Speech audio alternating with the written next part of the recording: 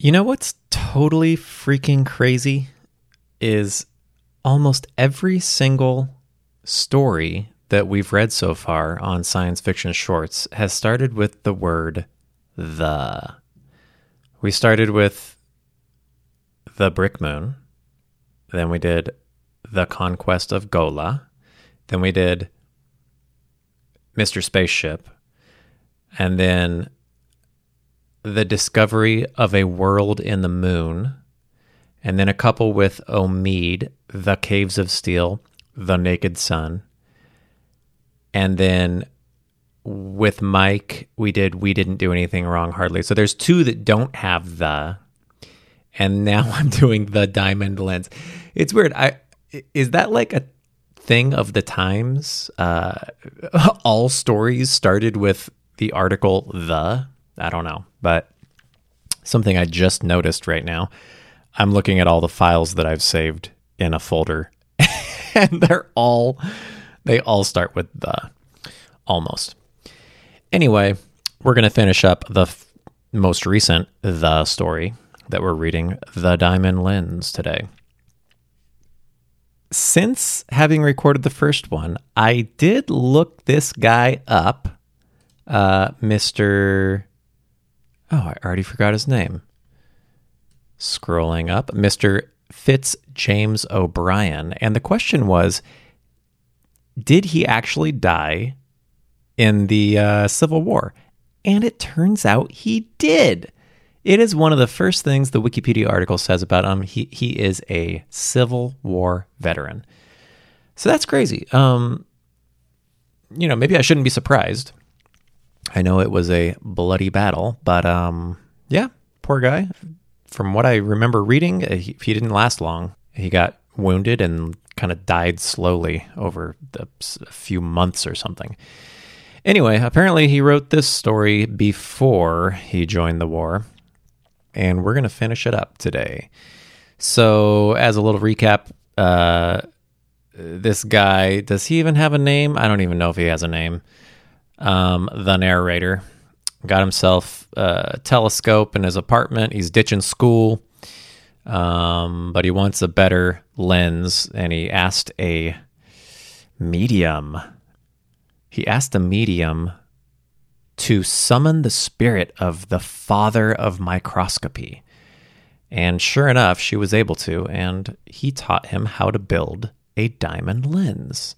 So we're going to see how that endeavor goes for our protagonist. And, let's see what happens.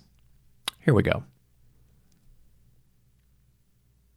There was a light in Simon's room as I entered my house. A vague impulse urged me to visit him. As I opened the door of his sitting room unannounced, he was bending, with his back toward me, over a Carcel lamp, apparently engaged in minutely examining some object which he held in his hands. As I entered, he started suddenly, thrust his hand into his breast pocket, and turned to me with a face crimson with confusion. "What?" I cried. "Poring over the miniature of some fair lady? Well, don't blush so much. I won't ask to see it." Simon laughed awkwardly enough, but made none of the negative protestations usual on such occasions. He asked me to take a seat. "Simon," said I have just come from Madame Volpe's." This time, Simon turned as white as a sheet and seemed stupefied, as if a sudden electric shock had smitten him. He babbled some incoherent words and went hastily to a small closet where he usually kept his liquors. Although astonished at his emotion, I was too preoccupied with my own idea to pay much attention to anything else. "You say truly when you call Madame Volpe's a devil of a woman," I continued. "Simon, she told me wonderful things tonight. Or rather, was the means of telling me wonderful things. Ah, if I could only get a diamond that weighed 140 carats. Scarcely had the sigh with which I uttered this desire died upon my lips when Simon, with the aspect of a wild beast, glared at me savagely, and, rushing to the mantelpiece, where some foreign weapons hung on the wall, caught up a Malay crease and brandished it furiously before me. "No!" he cried in French, into which he always broke when excited. "No, you shall not have it. You are perfidious. You have consorted with that demon and desire my treasure. But I will die first. Me, I am brave. You cannot make me fear."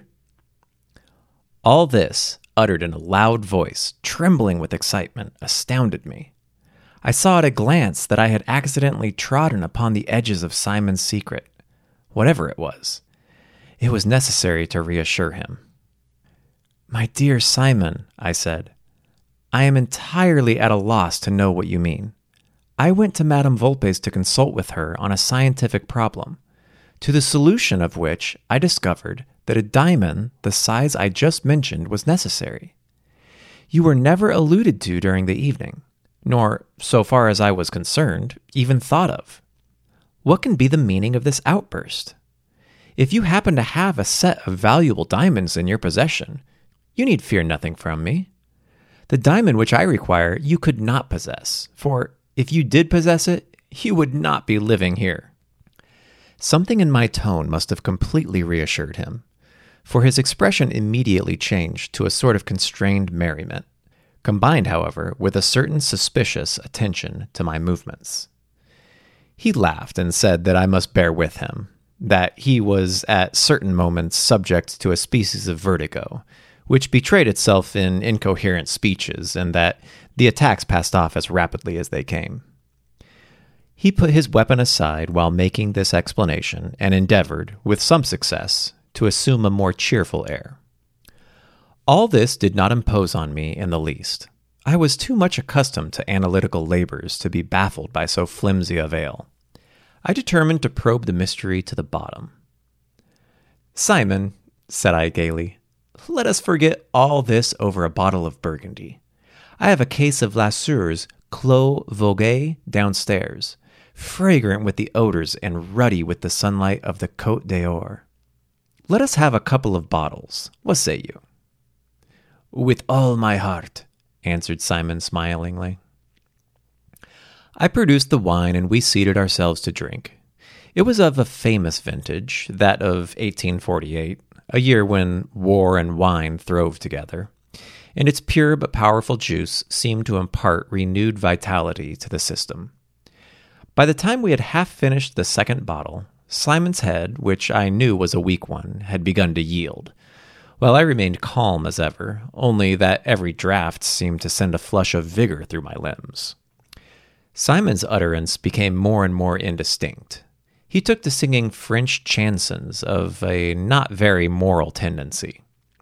I rose suddenly from the table just at the conclusion of one of those incoherent verses, and, fixing my eyes upon him with a quiet smile, said, "Simon, I have deceived you.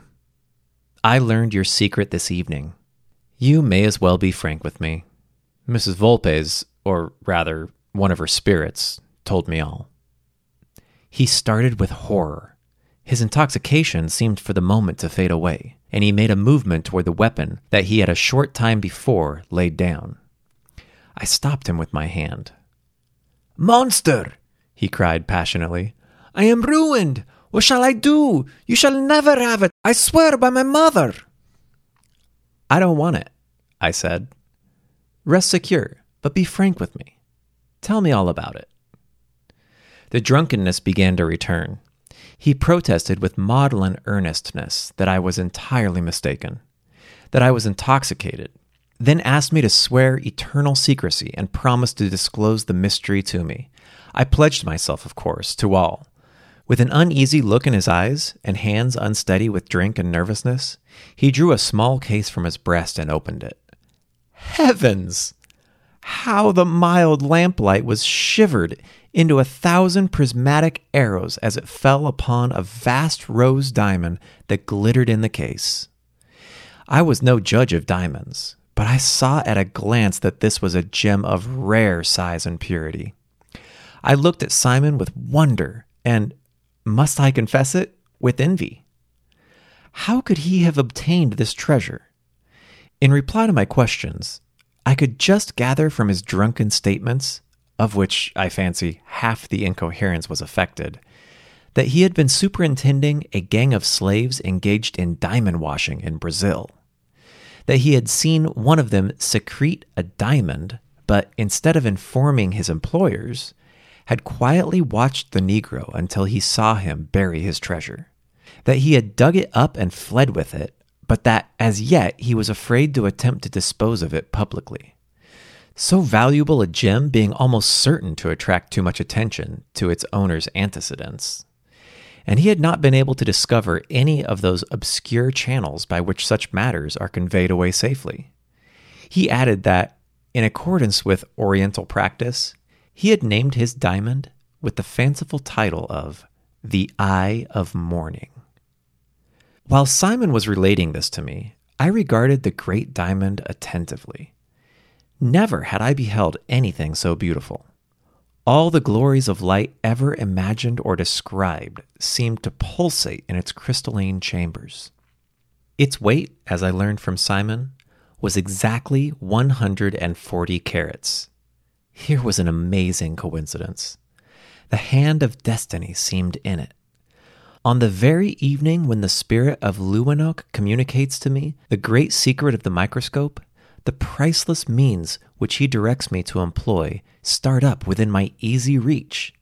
I determined with the most perfect deliberation to possess myself of Simon's diamond. I sat opposite to him while he nodded over his glass and calmly revolved the whole affair. I did not for an instant contemplate so foolish an act as a common theft, which would of course be discovered, or at least necessitate flight and concealment, all of which must interfere with my scientific plans. There was but one step to be taken: to kill Simon. After all, what was the life of a little peddling Jew in comparison with the interests of science? Whoa. Human beings are taken every day from the condemned prisons to be experimented on by surgeons. This man Simon was by his own confession a criminal, a robber, and I believed on my own soul a murderer. He deserved death quite as much as any felon condemned by the laws. Why should I not, like government, contrive that his punishment should contribute to the progress of human knowledge? The means for accomplishing everything I desired lay within my reach. There stood upon the mantelpiece a bottle half full of French laudanum. Simon was so occupied with his diamond, which I had just restored to him, that it was an affair of no difficulty to drug his glass. In a quarter of an hour, he was in a profound sleep. I now opened his waistcoat, took the diamond from the inner pocket in which he had placed it, and removed him to the bed, on which I laid him so that his feet hung down over the edge.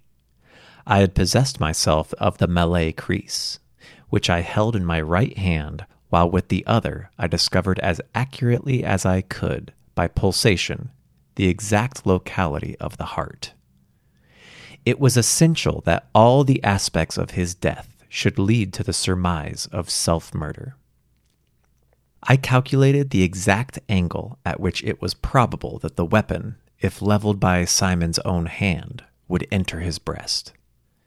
Then with one powerful blow, I thrust it up to the hilt in the very spot which I desired to penetrate. A convulsive thrill ran through Simon's limbs. I heard a smothered sound issue from his throat, precisely like the bursting of a large air bubble sent up by a diver when it reaches the surface of the water. He turned half around on his side, and, as if to assist my plans more effectually, his right hand, moved by some mere spasmodic impulse, clasped the handle of the crease, which it remained holding with extraordinary muscular tenacity. Beyond this there was no apparent struggle. The laudanum, I presume, paralyzed the usual nervous action. He must have died instantly. There was yet something to be done. To make it certain that all suspicion of the act should be diverted from any inhabitant of the house of Simon himself, it was necessary that the door should be found in the morning locked on the inside. How to do this, and afterward escape myself? Not by the window, That was a physical impossibility. Besides, I was determined that the windows also should be found bolted. The solution was simple enough. I descended softly to my own room for a peculiar instrument which I had used for holding small slippery substances, such as minute spheres of glass, etc. This instrument was nothing more than a long, slender hand vise with a very powerful grip and a considerable leverage, which last was accidentally owing to the shape of the handle. Nothing was simpler than, when the key was in the lock, to seize the end of its stem in this vise, through the keyhole from the outside, and so lock the door. Previously, however, to doing this, I burned a number of papers on Simon's hearth. Suicides almost always burn papers before they destroy themselves. I almost emptied some more laudanum into Simon's glass, having first removed from it all traces of wine, cleaned the other wine glass, and brought the bottles away with me. If traces of 2 persons drinking had been found in the room, the question naturally would have arisen, who was the second? Besides, the wine bottles might have been identification as belonging to me. The laudanum I poured out to account for its presence in his stomach, in case of a post-mortem examination. The theory naturally would be that he first intended to poison himself, but after swallowing a little of the drug, was either disgusted with its taste or changed his mind from other motives, and chose the dagger. These arrangements made, I walked out, leaving the gas burning, locked the door with my vise, and went to bed. Simon's death was not discovered until nearly 3 p.m. The servant, astonished at seeing the gas burning, the light streaming on the dark landing from under the floor, peeped through the keyhole and saw Simon on the bed. She gave the alarm. The door was burst open, and the neighborhood was in a fervor of excitement. Everyone in the house was arrested, myself included. There was an inquest, but no clue to his death beyond that of suicide could be obtained. Curiously, though, he had made several speeches to his friends the preceding week that seemed to point to self-destruction. One gentleman swore that Simon had said in his presence that he was tired of life. His landlord affirmed that Simon, when paying him his last month's rent, remarked that he should not pay him rent much longer. All the other evidence corresponded. The door locked inside, the position of the corpse, the burned papers. As I anticipated, no one knew of the possession of the diamond by Simon, so that no motive was suggested for his murder. The jury, after a prolonged examination, brought in the usual verdict, and the neighborhood once more settled down to its accustomed quiet. 3 months succeeding Simon's catastrophe, I devoted night and day to my diamond lens. I had constructed a vast galvanic battery, composed of nearly 2,000 pairs of plates. A higher power I dared not use, lest the diamond should be calcined. By means of this enormous engine, I was enabled to send a powerful current of electricity continually through my great diamond, which it seemed to me gained a luster every day. At the expiration of a month, I commenced the grinding and polishing of the lens, a work of intense toil and exquisite delicacy. The great density of the stone and the care required to be taken with the curvatures of the surfaces of the lens rendered the labor the severest and most harassing that I had yet undergone. At last the eventful moment came. The lens was completed. I stood trembling on the threshold of new worlds. I had the realization of Alexander's famous wish before me. The lens lay on the table, ready to be placed upon its platform. My hand fairly shook as I enveloped a drop of water with a thin coating of oil of turpentine, preparatory to its examination, a process necessary in order to prevent the rapid evaporation of the water.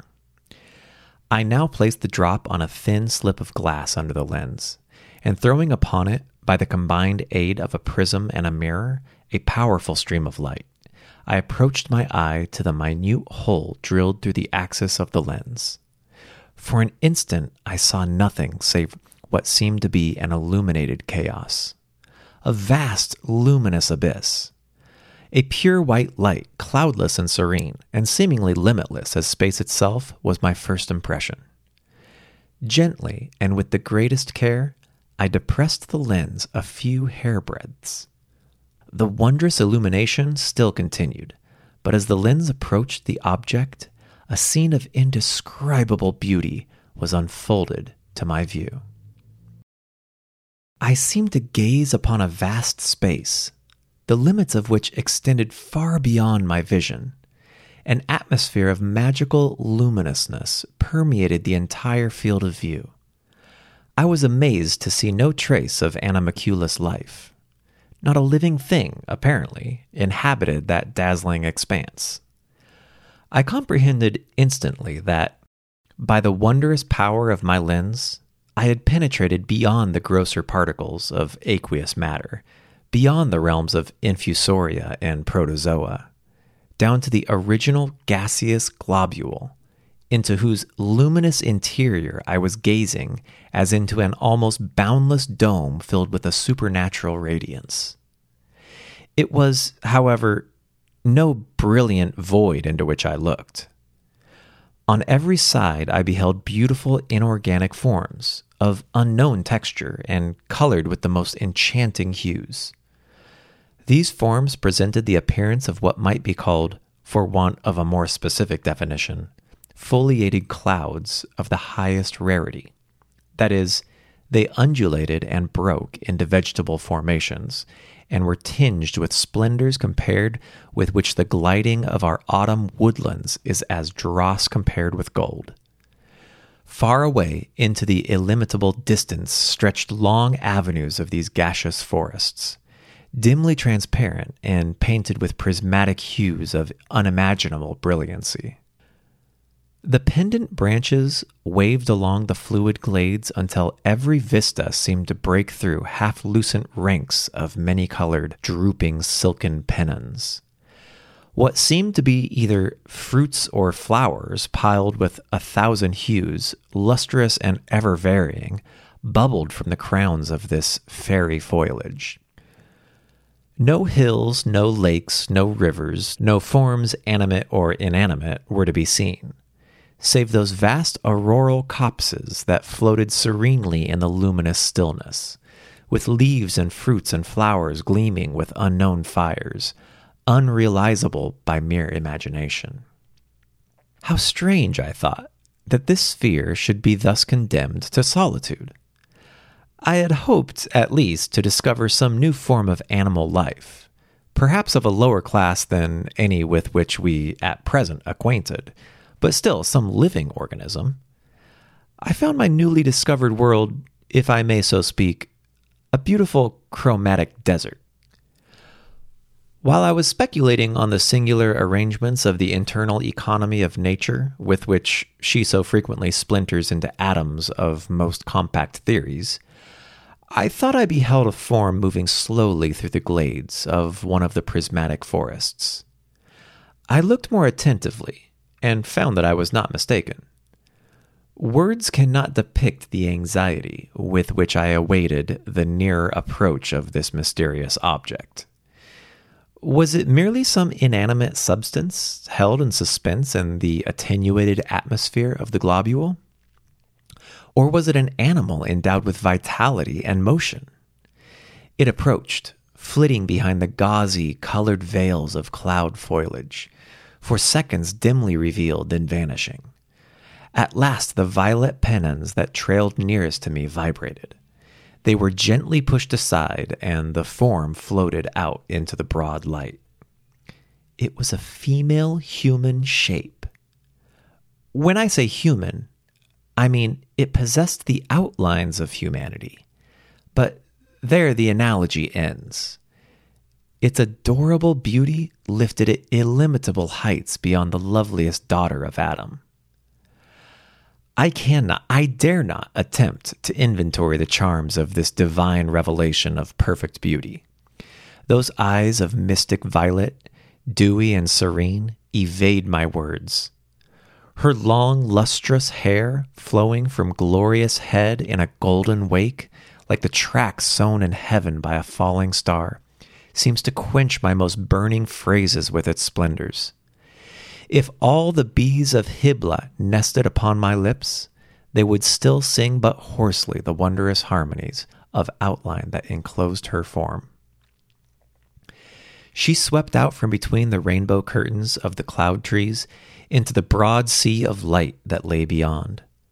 Her motions were those of some graceful naiad, cleaving by a mere effort of her will the clear, unruffled waters that fill the chambers of the sea. She floated forth with the serene grace of a frail bubble ascending through the still atmosphere of a June day.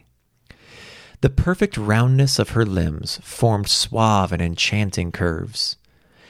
It was like listening to the most spiritual symphony of Beethoven the Divine, to watch the most harmonious flows of lines. This, indeed, was a pleasure cheaply purchased at any rate. What cared I if I waded to the portal of this wonder through another's blood? I would have given my own to enjoy one such moment of intoxication and delight. Breathless with gazing on this lovely wonder, and forgetful for an instant of everything save her presence, I withdrew my eye from the microscope eagerly. Alas! As my gaze fell on the thin slide that lay beneath my instrument, the bright light from mirror and from prism sparkled on a colorless drop of water. There, in that tiny bead of dew, this beautiful thing was forever imprisoned. The planet Neptune was not more distant from me than she. I hastened once more to apply my eye to the microscope. Animula, let me now call her by that dear name which I subsequently bestowed upon her, had changed her position. She had again approached the wondrous forest, and was gazing earnestly upward. Presently, one of the trees, as I must call them, unfolded a long ciliary process, with which it seized one of the gleaming fruits that glittered on its summit, and, sweeping slowly down, held it within reach of Animula. The sylph took it in her delicate hand and began to eat. My attention was so entirely absorbed by her that I could not apply myself to the task of determining whether this singular plant was or was not indistinct with volition. I watched her as she made her repast with the most profound attention. The suppleness of her motions sent a thrill of delight through my frame. My heart beat madly as she turned her beautiful eyes in the direction of the spot in which I looked. What would I not have given to have had the power to precipitate myself into that luminous ocean and float with her through the grooves of purple and gold? While I was thus breathlessly following her every movement, she suddenly startled, seemed to listen for a moment, and then cleaving the brilliant ether in which she was floating, like a flash of light, pierced through the opaline forest and disappeared. Instantly, a series of the most singular sensations attacked me. It seemed as if I had suddenly gone blind. The luminous sphere was still before me, but my daylight had vanished. What caused this sudden disappearance? Had she a lover or a husband? Yes, that was the solution. Some signal from a happy fellow being had vibrated through the avenues of the forest, and she had obeyed the summons. The agony of my sensations, as I arrived at this conclusion, startled me. I tried to reject the conviction that my reason forced upon me. I battled against the final conclusion, but in vain. It was so. I had no escape from it. I loved an animalcule. It is true that, thanks to the marvelous power of my microscope, she appeared of human proportions. Instead of presenting the revolting aspect of the coarser creatures that lived and struggle and die in the more easily resolvable portions of the water drop, she was fair and delicate and of surpassing beauty. But of what account was all that? Every time that my eye was withdrawn from the instrument, it fell on a miserable drop of water, within which, I must be content to know, dwelt all that could make my life lovely. Could she but see me once? Could I for one moment pierce the mystical walls that so inexorably rose to separate us, and whisper all that filled my soul, I might consent to be satisfied for the rest of my life with the knowledge of her remote sympathy. It would be something to have established even the faintest personal link to bind us together. To know that at times, when roaming through these enchanted glades, she might think of the wonderful stranger who had broken the monotony of her life with his presence and left a gentle memory in her heart. But it could not be. No invention of which human intellect was capable could break down the barriers that nature had erected. I might feast my soul upon her wondrous beauty, yet she must always remain ignorant of the adoring eyes that day and night gazed upon her, and, even when closed, beheld her in dreams. With a bitter cry of anguish, I fled from the room, and flinging myself on the bed, sobbed myself to sleep like a child. I rose the next morning almost at daybreak and rushed to my microscope. I trembled as I sought the luminous world in miniature that contained my all. Animula was there. I had left the gas lamp, surrounded by its moderators, burning when I went to bed the night before. I found the sylph bathing, as it were, with an expression of pleasure animating her features, in the brilliant light which surrounded her. She tossed her lustrous golden hair over her shoulders with innocent coquetry. She lay at full length in the transparent medium, in which she supported herself with ease, and gamboled with the enchanting grace that the nymph Salmachus might have exhibited when she sought to conquer the modest Hermaphroditus. I tried an experiment to satisfy myself if her powers of reflection were developed. I lessened the lamplight considerably. By the dim light that remained, I could see an expression of pain flit across her face. She looked upward suddenly, and her brows contracted. I flooded the stage of the microscope again with the full beam of light, and her whole expression changed. She sprang forward like some substance deprived of all weight. Her eyes sparkled and her lips moved. If science had only the means of conducting and reduplicating sounds as it does rays of light, what carols of happiness would then have entranced my ears?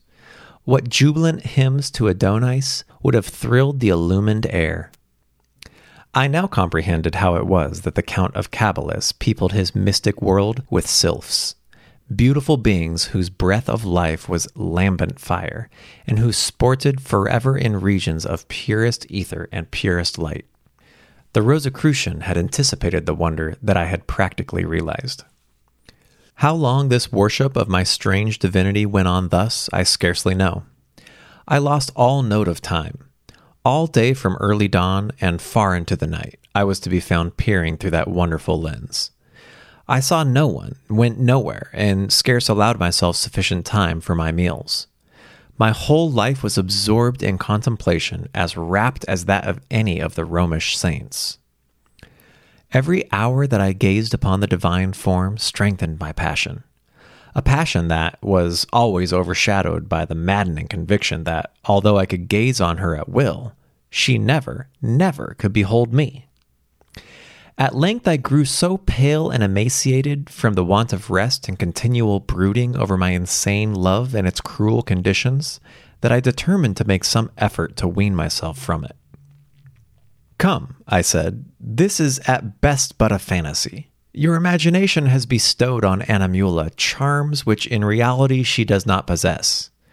Seclusions from female society has produced this morbid condition of mind. Compare her with the beautiful women of your own world, and this false enchantment will vanish." I looked over the newspapers by chance. There I beheld the advertisement of a celebrated danseuse who appeared nightly at Niblo's, the Signorina Caradolce, and the reputation of being the most beautiful as well as the most graceful woman in the world. I instantly dressed and went to the theater. The curtain drew up. The usual semicircle of fairies in white muslin were standing on the right toe around the enameled flower bank of green canvas, on which the belated prince was sleeping. Suddenly a flute is heard, the fairies start, the trees open, the fairies all stand on the left toe, and the queen enters. It was the Signorina. She bounded forward amid thunders of applause, and, lighting on one foot, remained poised in the air. Heavens, was this the great enchantress that had drawn monarchs at her chariot wheels? Those heavy, muscular limbs, those thick ankles, those cavernous eyes, that stereotyped smile, those crudely painted cheeks, Where were the vermeil blooms, the liquid, the expressive eyes, the harmonious limbs of Animula? The signorina danced. What gross discordant movements! The play of her limbs was all false and artificial. Her bounds were painful athletic efforts. Her poses were angular and distressed the eye. I could bear it no longer.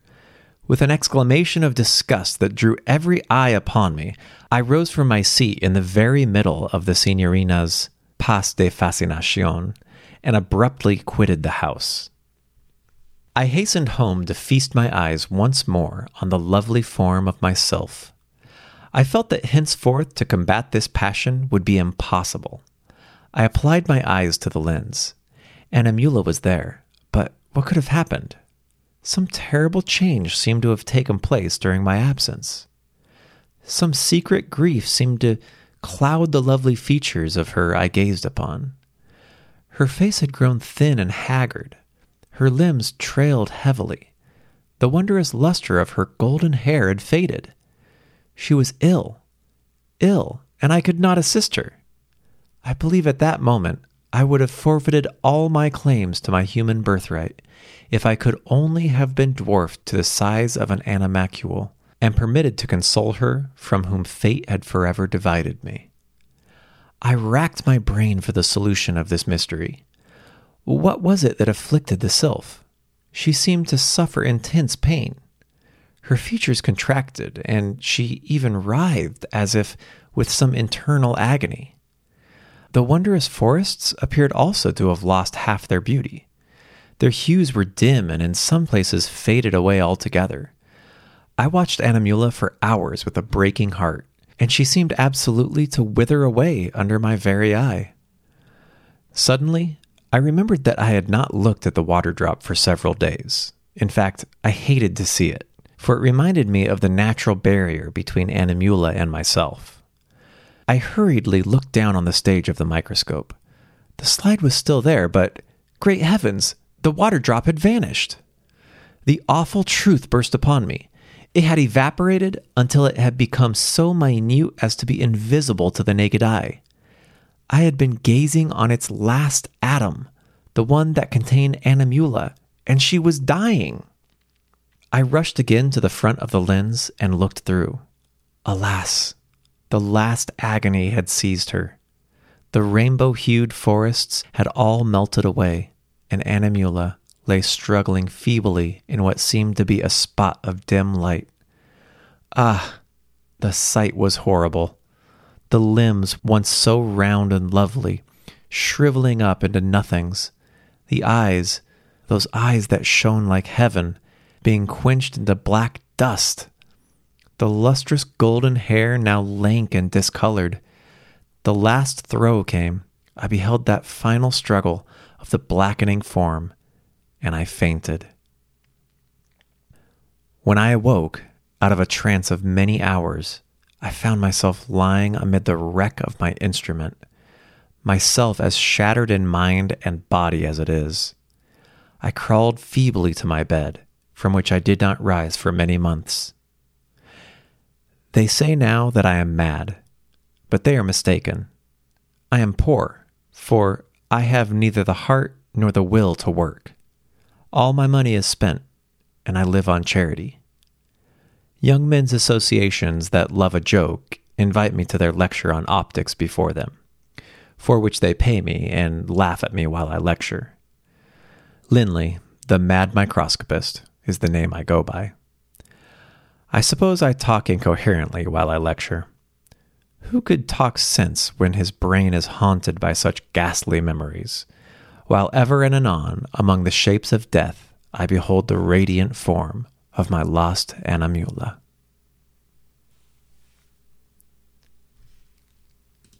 Well, there you have it, my friends. The conclusion of The Diamond Lens by Fitz James O'Brien. When I finished this story, I went right into recording my synopsis of it, or my review of it afterwards, and it went something like this. What the hell was that? I think we just read a story by an anti-Semite. However, then I started editing my recording, and I listened to it again. And when I do that, I'm actually able to listen to it more in depth. It's my second reading through, and I'm playing pieces over and over again. So I really kind of dive a little bit deeper into it and notice things that I didn't notice the first time through.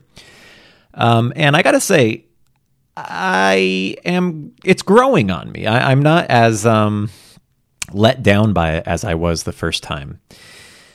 The main issue is I don't know if the author doesn't express enough concern about the terrible things that I don't know if I should call him the protagonist, that the main character has done. But then I start thinking, but it's not like authors can't write about bad people. Of course they can. We want bad people in a story, but we want to be ensured that the author thinks they're bad too.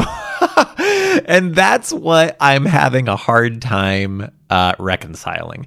It probably has to do with the fact that I know the author was born in the 1800s and that people had different views on things in the 1800s.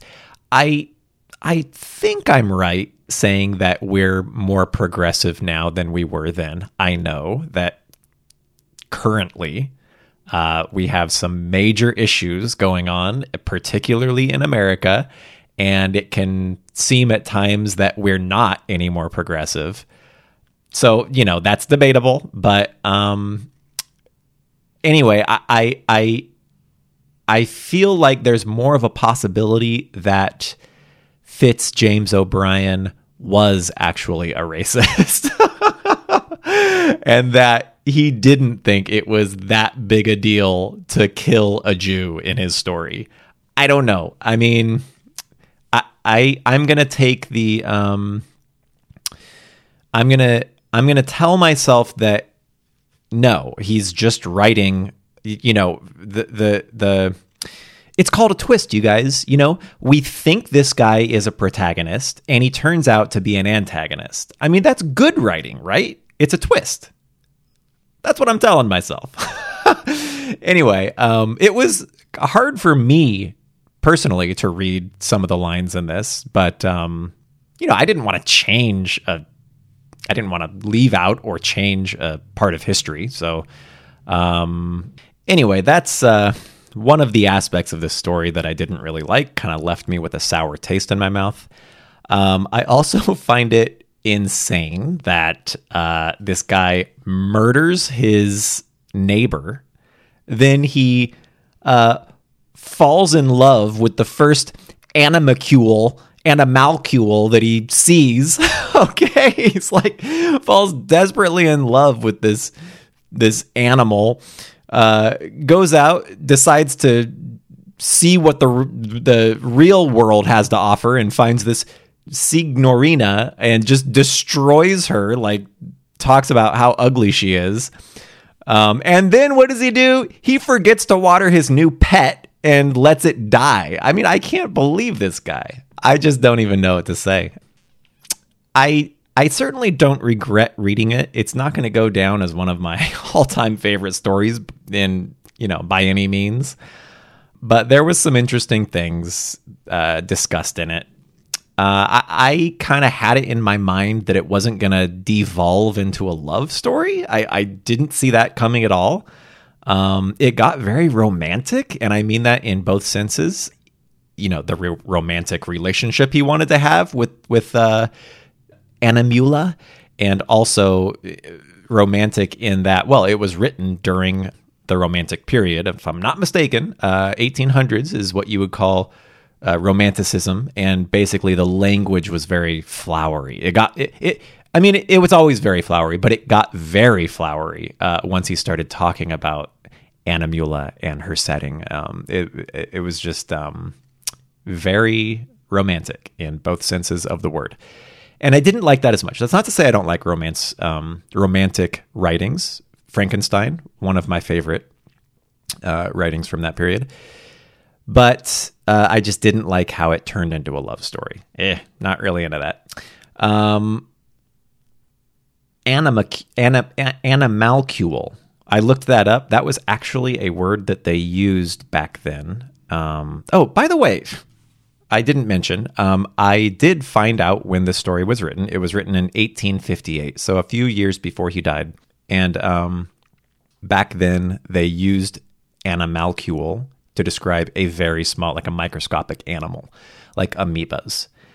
It's like an animal and molecule. I think it's a combination of those words. And that's where Animula, the name of his beloved animalcule, is probably derived. One line I found interesting, and I didn't really get it the first reading through, but on the second reading, when I started editing, I noticed he said this: "If science had only the means of conducting and reduplicating sounds as it does rays of light," and then he goes on to talk about how wonderful it would be to be able to hear the words of, I guess, Animula, although maybe he saw her saying something. I don't remember the context exactly. But anyway, I thought that was interesting because this story, written in 1858, is unique in that it takes place between the inventions of photography and the phonograph. So photography was still, relatively young, but photographs were a thing. You could take a picture of something or someone and have it and keep it and look at it over and over again, but you couldn't yet record the sound of anything and have a recording of it.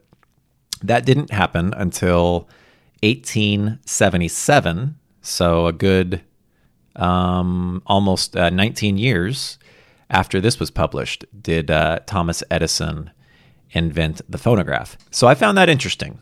I love finding little bits of lines that describe the times in a not straightforward way, like you have to know something to be able to determine what time this was. It's an interesting context to the story. So there we go. I'm not going to call it a great story. It had a pretty good foundation, I thought. It got a little freaky when he started talking to a medium. And then it got considerably worse when it was a love story for an animalcule. Anyway, they're not all going to be 5 out of 5 stars. So hope you enjoyed it, and we will catch you next time.